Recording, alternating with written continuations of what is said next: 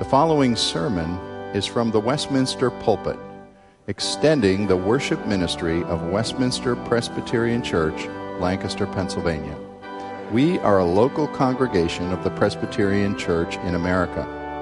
Please contact us for permission before reproducing this message in any format.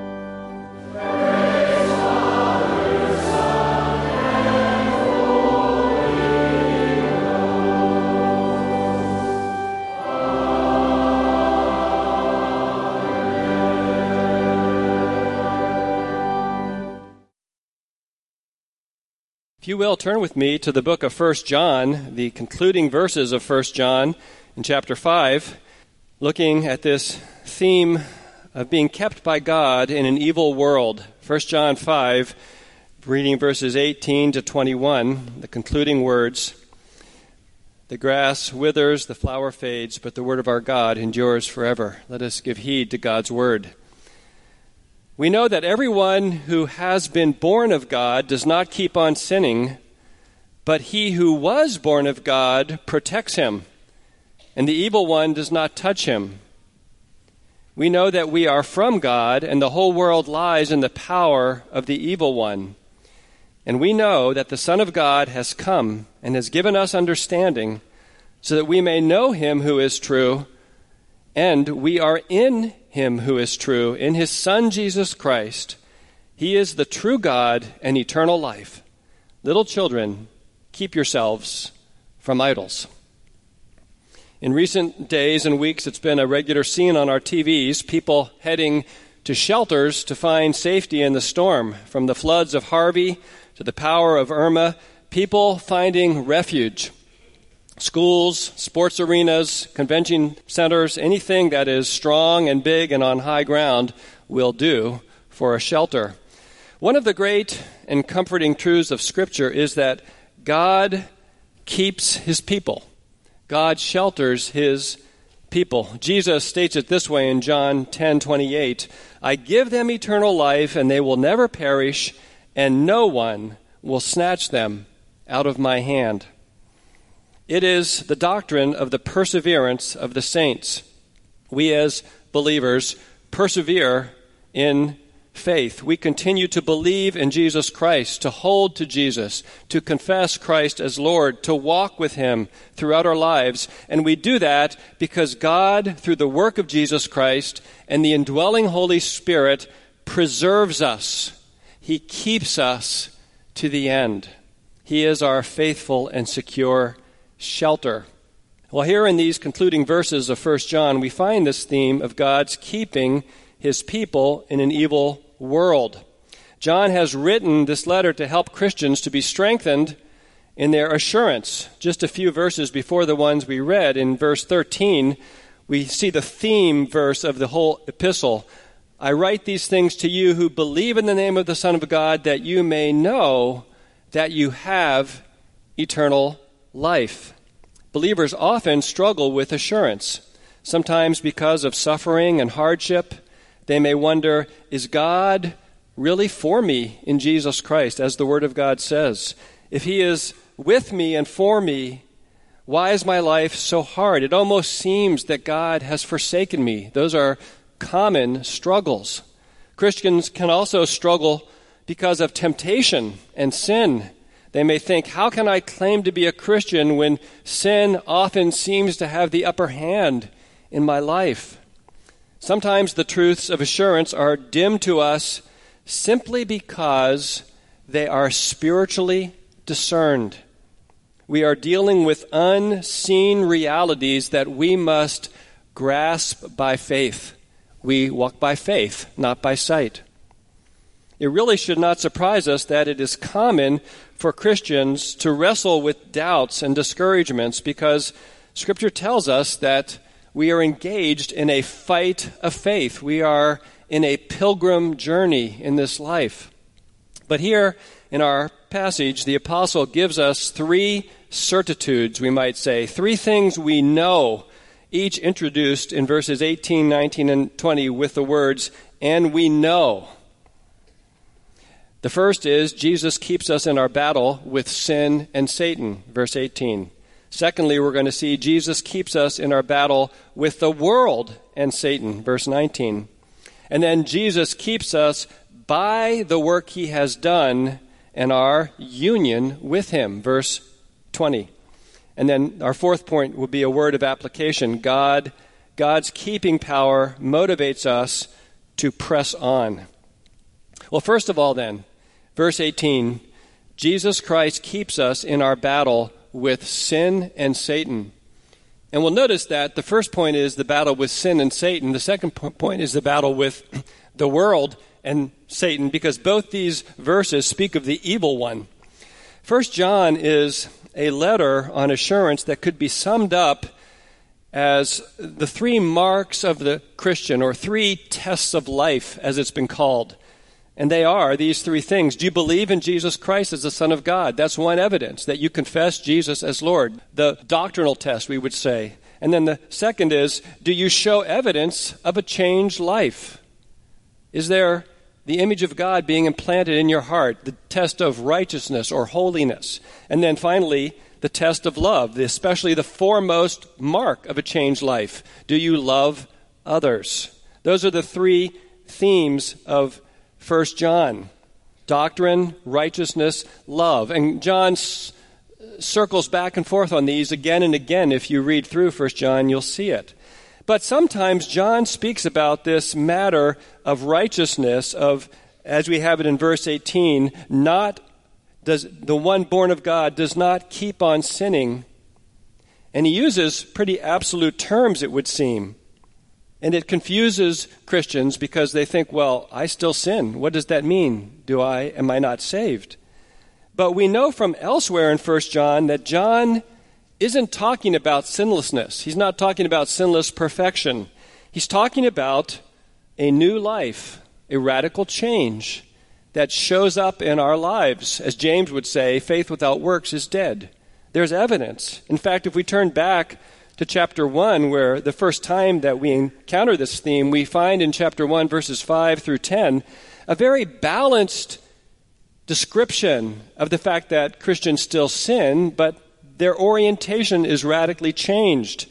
In verse 6, John says, if we say we have fellowship with him while we walk in darkness, we lie and do not practice the truth. In other words, if you confess Christ, or you say you confess Christ, but you're walking in darkness, there's no reorientation of your life, you're lying. Verse 7, but if we walk in the light as he is in the light, we have fellowship with one another, and the blood of Jesus, his Son, cleanses us from all sin. So there's the picture of the Christian walking in the light, but still being cleansed by the blood of Christ from ongoing sin. Verse 8, if we say we have no sin, we deceive ourselves, and the truth is not in us. There's a balancing statement. John saying there is a changed life, but there's still, you don't want to deceive yourself and say you don't have any sin.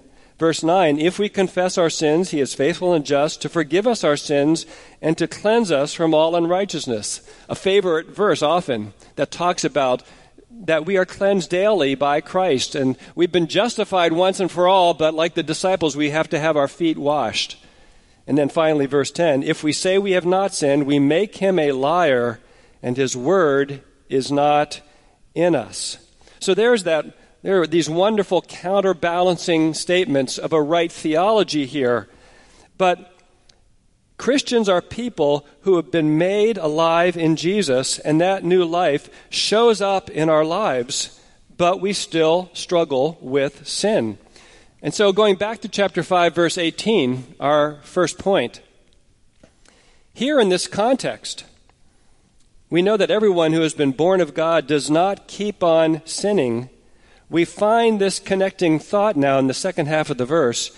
But he who was born of God protects him. That's a reference to Jesus Christ using the language of the first half of the verse. Jesus was born of God in the sense he came in the flesh. He was incarnate. He who was born of God protects him, Christians, and the evil one does not touch him.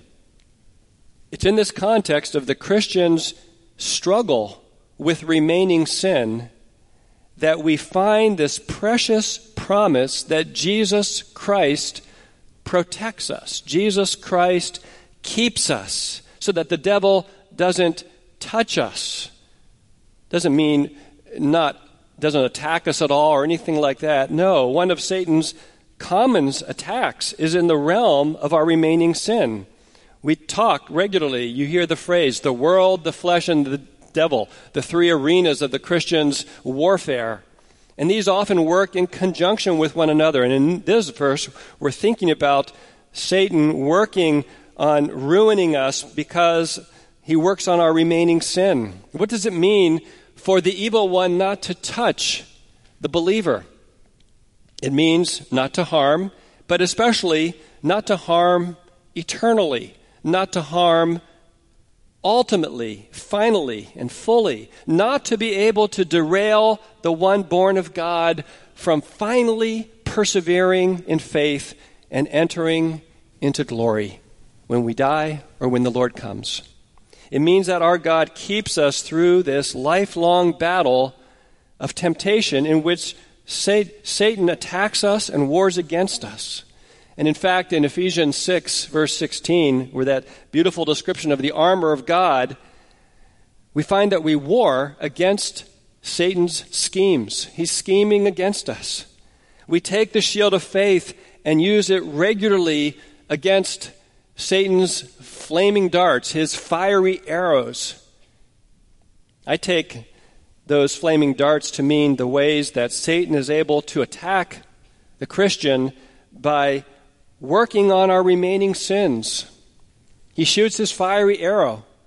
He inflames and tempts our wrong desires, our wrong thinking, our attitudes, and he works on those areas. That's common for how Satan attacks us. And so we pray in the Lord's Prayer, that familiar line, deliver us from evil.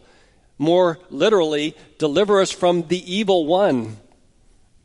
And we read verses like 1 Peter 4:8, be sober-minded, be watchful. Your adversary, the devil, prowls around like a roaring lion, seeking someone to devour.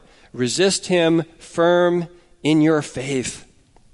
We think about how Jesus warned Peter about falling into sin, warning the disciples about the fact that they would deny him, that they would abandon him.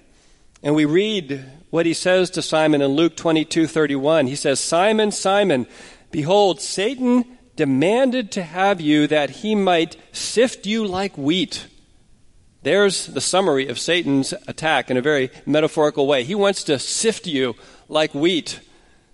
But I have prayed for you, Jesus says, that your faith may not fail. And when you have turned again, strengthen your brothers.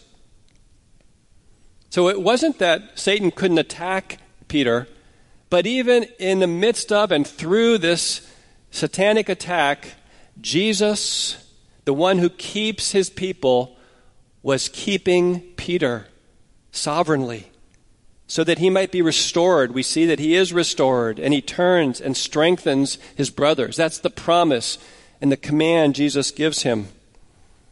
Notice that with this example, we see that God's promise to keep us and to protect us from Satan's attack does not mean that we never stumble or that we never fall. Peter certainly fell into serious sin, but it does mean that we don't fall finally. We don't fall ultimately. Those who are born of God do not fall away. They persevere. Yes, we still sin, but we have a different relationship with sin. We are never content with our sin. We are mourning and grieving our sin. Dr. Rogers talked about the prayer of confession last week from Psalm 32 and how even as we are confessing our sin, we are seeking to have a mindset of despising our sin and having the mind of God about our sin. We are always coming back to repentance and fighting remaining sin in the power of the Spirit with the Word of God and with the fellowship of the Church of God. This is our battle with remaining sin. Let's just stop and think about this first point. Think of the comfort and encouragement of this truth. Jesus keeps his people in their struggle with sin and Satan. Do you feel weak? That shouldn't surprise you. We are weak. We are all weak. Jesus alone is our strength. And we often really don't stop to think about that. He is the captain of our faith. He strengthens us. He lifts us up. He enables us to stand. He gives us the power to continue in the fight against remaining sin and against temptation. He shields us from Satan's attacks so that even though we may stumble and some of those fiery darts may embed in our hearts, we do not ultimately fall. It's as if we are on this battlefield. And we look across the battlefield to the other side and we see Satan the general marshaling all his demonic hosts against us in the spiritual warfare. And we would stand there and think, what kind of chance do we have? He is a master at his task. He is more powerful than we are. But then the camera angle backs up and we see the whole battlefield is in the palm of Jesus Christ's hand. And he keeps us, and he shields us to the degree that he needs to shield us. And whatever fiery dart he allows through, he does so for our good and for our growth in faith, our testing. That's the truth being conveyed here. Jesus keeps us. Secondly, he keeps us in our battle with the world and Satan. Verse 19.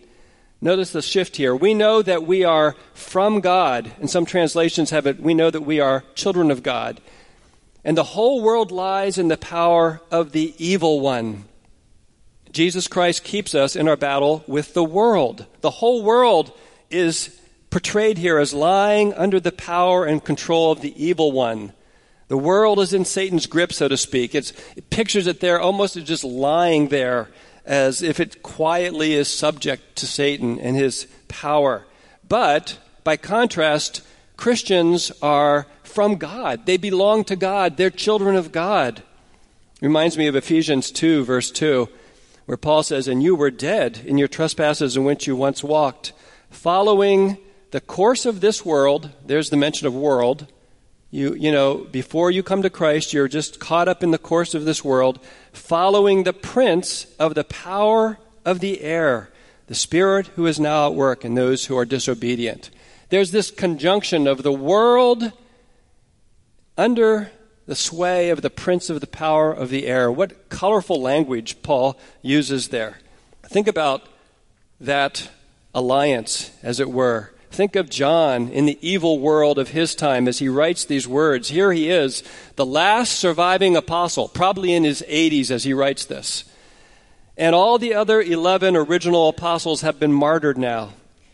Think of that. These were John's very close friends. They had spent 3 years together with Jesus, being mentored and discipled and taught and loved. It's like those experiences of the World War II veterans who fought in the war, and 70 years after the fact, there's this closeness with their brothers who fought with them. And now John's the last one alive. And he's soon to be exiled. We know from the book of Revelation, he'll soon be exiled to the island of Patmos. And I've looked online at the pictures of supposedly the cave of the Apostle John where he lived. Talk about the opposition and hostility of the world. John certainly knew something of the opposition of the world. Now, we know that ultimately it is God who rules over all the world in every detail of it. The Psalms tell us that the earth is the Lord's and the fullness thereof, the earth and all who dwell in it.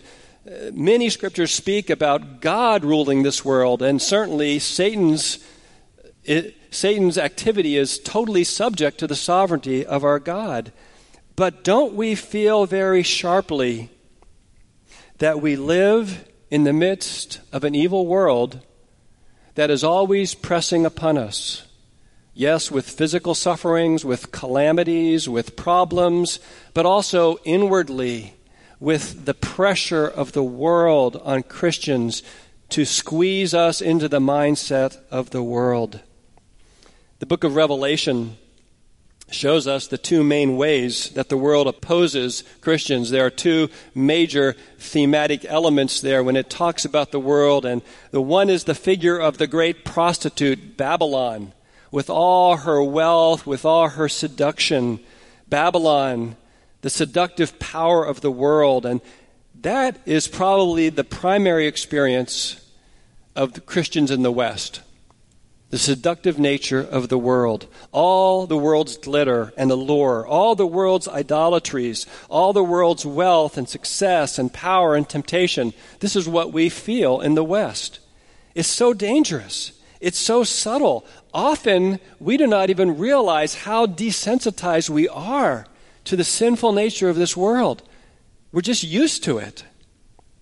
No wonder John can write about the world and say, do not love the world, chapter 2, verse 15. If anyone loves the world, the love of the Father is not in him. For all that is in the world, and then he summarizes it this way, 3 familiar phrases, I'm sure you've heard them. The desires of the flesh, and the desires of the eyes, and the pride of life is not from the Father, but is from the world, and the world is passing away. There's a summary for us of the nature of this battle. But the other figure from Revelation is the figure of the beast, the persecuting power of the beast. Satan stands on the seashore and calls forth this beast from the sea, and he comes out, and this beast oppresses the people of God and kills them, and all of these things. The persecuting power of the state, which, again, in the West, we have not experienced for many years in its severity. But it's really the more typical nature of what the church has experienced throughout the age. Many Christians even today are facing that beastly power of the world, certainly in North Korea, but also in China, in the Middle East, and various nations. I was reading the other week, the historic Christian community in Yemen is almost now completely eradicated. A community that's been there for over 1,000 years. It shows the persecuting power of the beast. And these are the twin powers of the world, and under Satan's power, we would say, how we must believe that we would not stand if it were not for the keeping power of Jesus Christ. I like the way Jesus prays in John 17, verse 15. He prays to his Father, I do not ask that you take them out of the world, but that you keep them from the evil one. Christians are in the world, but they are not to be of the world. Jesus says, they are not of the world, just as I am not of the world. But then he says, sanctify them in the truth. Your word is truth. He's saying Christians are really not of the world. They belong to me. But Jesus knows, and he prays for Christians to be sanctified in the midst of an ungodly world. Jesus keeps us in the midst of a hostile, seductive, sometimes oppressive and persecuting world. Do not be surprised by the hostility of the world. Do not be desensitized by the allure of the world. But in the midst of that battle, remember and continue to trust that Jesus, your Savior, keeps you. Number 3, Jesus keeps us by the work he has done and by our union with him. This goes to how we persevere, how the Lord does this. Jesus keeps us by the work he has done and by our unbreakable union with him. Verse 20. Look at the elements of this verse. And we know that the Son of God has come. There's another allusion to the incarnation. Jesus came in history. The God-man was born as a baby. And he has given us understanding. That's a reference to conversion. It's like 2 Corinthians 4:6. The light of the gospel has shined into our heart to give us the knowledge of the glory of God in the face of Jesus Christ. He's given us understanding. We have come to see who Jesus Christ is. We have bowed before him. We have given him our lives. We have repented of our sin. We now belong to him. And then, the apostle writes, so that we may know him who is true, and we are in him who is true, in his Son, Jesus Christ. There are two main elements that come out in this work here. One is the work of Christ to bring us to salvation. Jesus came, he lived, He fulfilled the law. He died on the cross. He rose again. He ascended. He intercedes for us. He has completed the work of salvation. Thanks be to God. And then our part in it, our continuing union with him, so that we may know him who is true, and we are in him who is true. Being in him highlights our union with Christ. The New Testament is full of that phrase. Our union with Christ, by which all the benefits and blessings of salvation flow to us, are given to us, and we're sustained by this living union with our Savior. In other words, Jesus has done it all. The work of salvation is complete. You see what a tremendous encouragement this is. After reading verse 18 and verse 19, this evil world, the continuing battle with sin, verse 20 shows us how God keeps us. This certainty of assurance that this gives us, even in the face of sin and Satan and the world. And the Apostle Paul places special emphasis on the fact that God is true, that you may know him who is true, and we are in him who is true. He is the true God and eternal life. In the face of your doubts, in the midst of your struggles, when you're trying to understand what is true, remember, God is true. Have you come to trust in the God who is true? We hear a lot about fake news. Well, the gospel is not fake news. Thanks be to God. The gospel is true. The word of God is true. And the only certainty in this life comes from knowing the God who is true. And so I ask you, if you're sitting here this morning, have you fled from the storm of really the judgment of God, the righteous and holy judgment of God on sin, which we all deserve? Have you fled by taking refuge in the supreme shelter, Jesus Christ, who came to give us refuge? The one who came and bore the penalty, who bore the storm of the wrath of God for our sin. Have you placed your trust in him? Have you turned from sin and turned to Jesus Christ so that you may be kept by God eternally? Well, that brings us to our last point, number 4. God's keeping power motivates us to press on in the struggle. God's keeping power that we've seen here motivates us, it moves us to persevere in faith and in holiness and in love. Knowing that Jesus keeps us enables us and motivates us to press on in the battle. Verse 21 has this exhortation, interesting way to conclude the book. Little children, keep yourselves from idols. The disciples of John's day were immersed in a culture of idolatry, different from the idols of our day maybe, in many ways the same, but still an idolatrous world. The power to more and more turn away from the idols of this world comes from our new life in Christ, our new identity in Christ. But notice, this is a command. This is an exhortation. It calls for effort. It calls for strenuous effort. Yes, by the power of the Spirit. Yes, with our lives centered on Christ. But the believer is not passive in this battle, in this fight. We are not to be complacent. We do not somehow float above the idolatries of this world. Oh, don't we wish that were the case, that we could just float over all the idolatries and not be troubled by them? No, we war against them. We fight them. We turn away from them in the power of the Spirit. God's keeping power strengthens us to continue to fight the influence of the world and continue to fight sin and Satan himself. Hasn't it been interesting to see all the news about people preparing for the hurricane? And really, you hear their interviews and you see that it really brings into sharp focus what's important in life.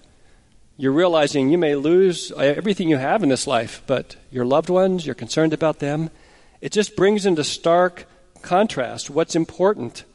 What can be more important than having a relationship to the living God and knowing him eternally, to having eternal life? It makes our taste for this world's idols turn to nothing.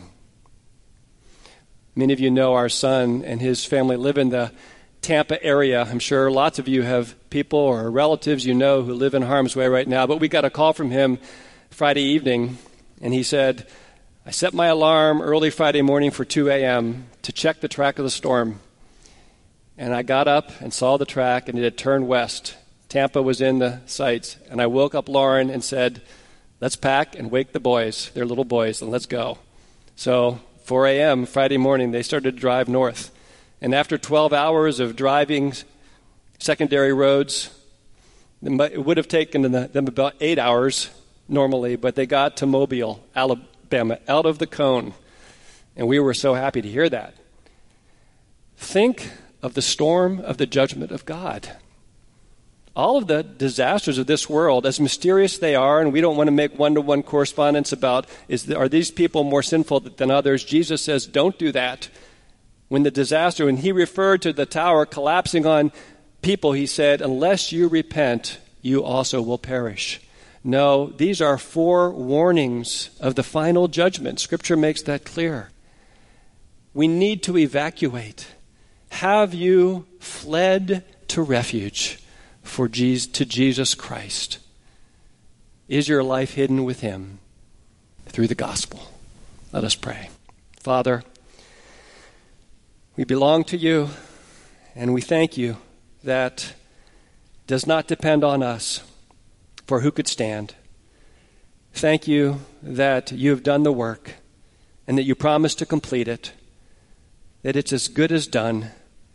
We long and look forward to glory when we will see you face to face. But Lord, until that day, give us grace to love you, to trust you, to serve you, to walk with you, and to not give up.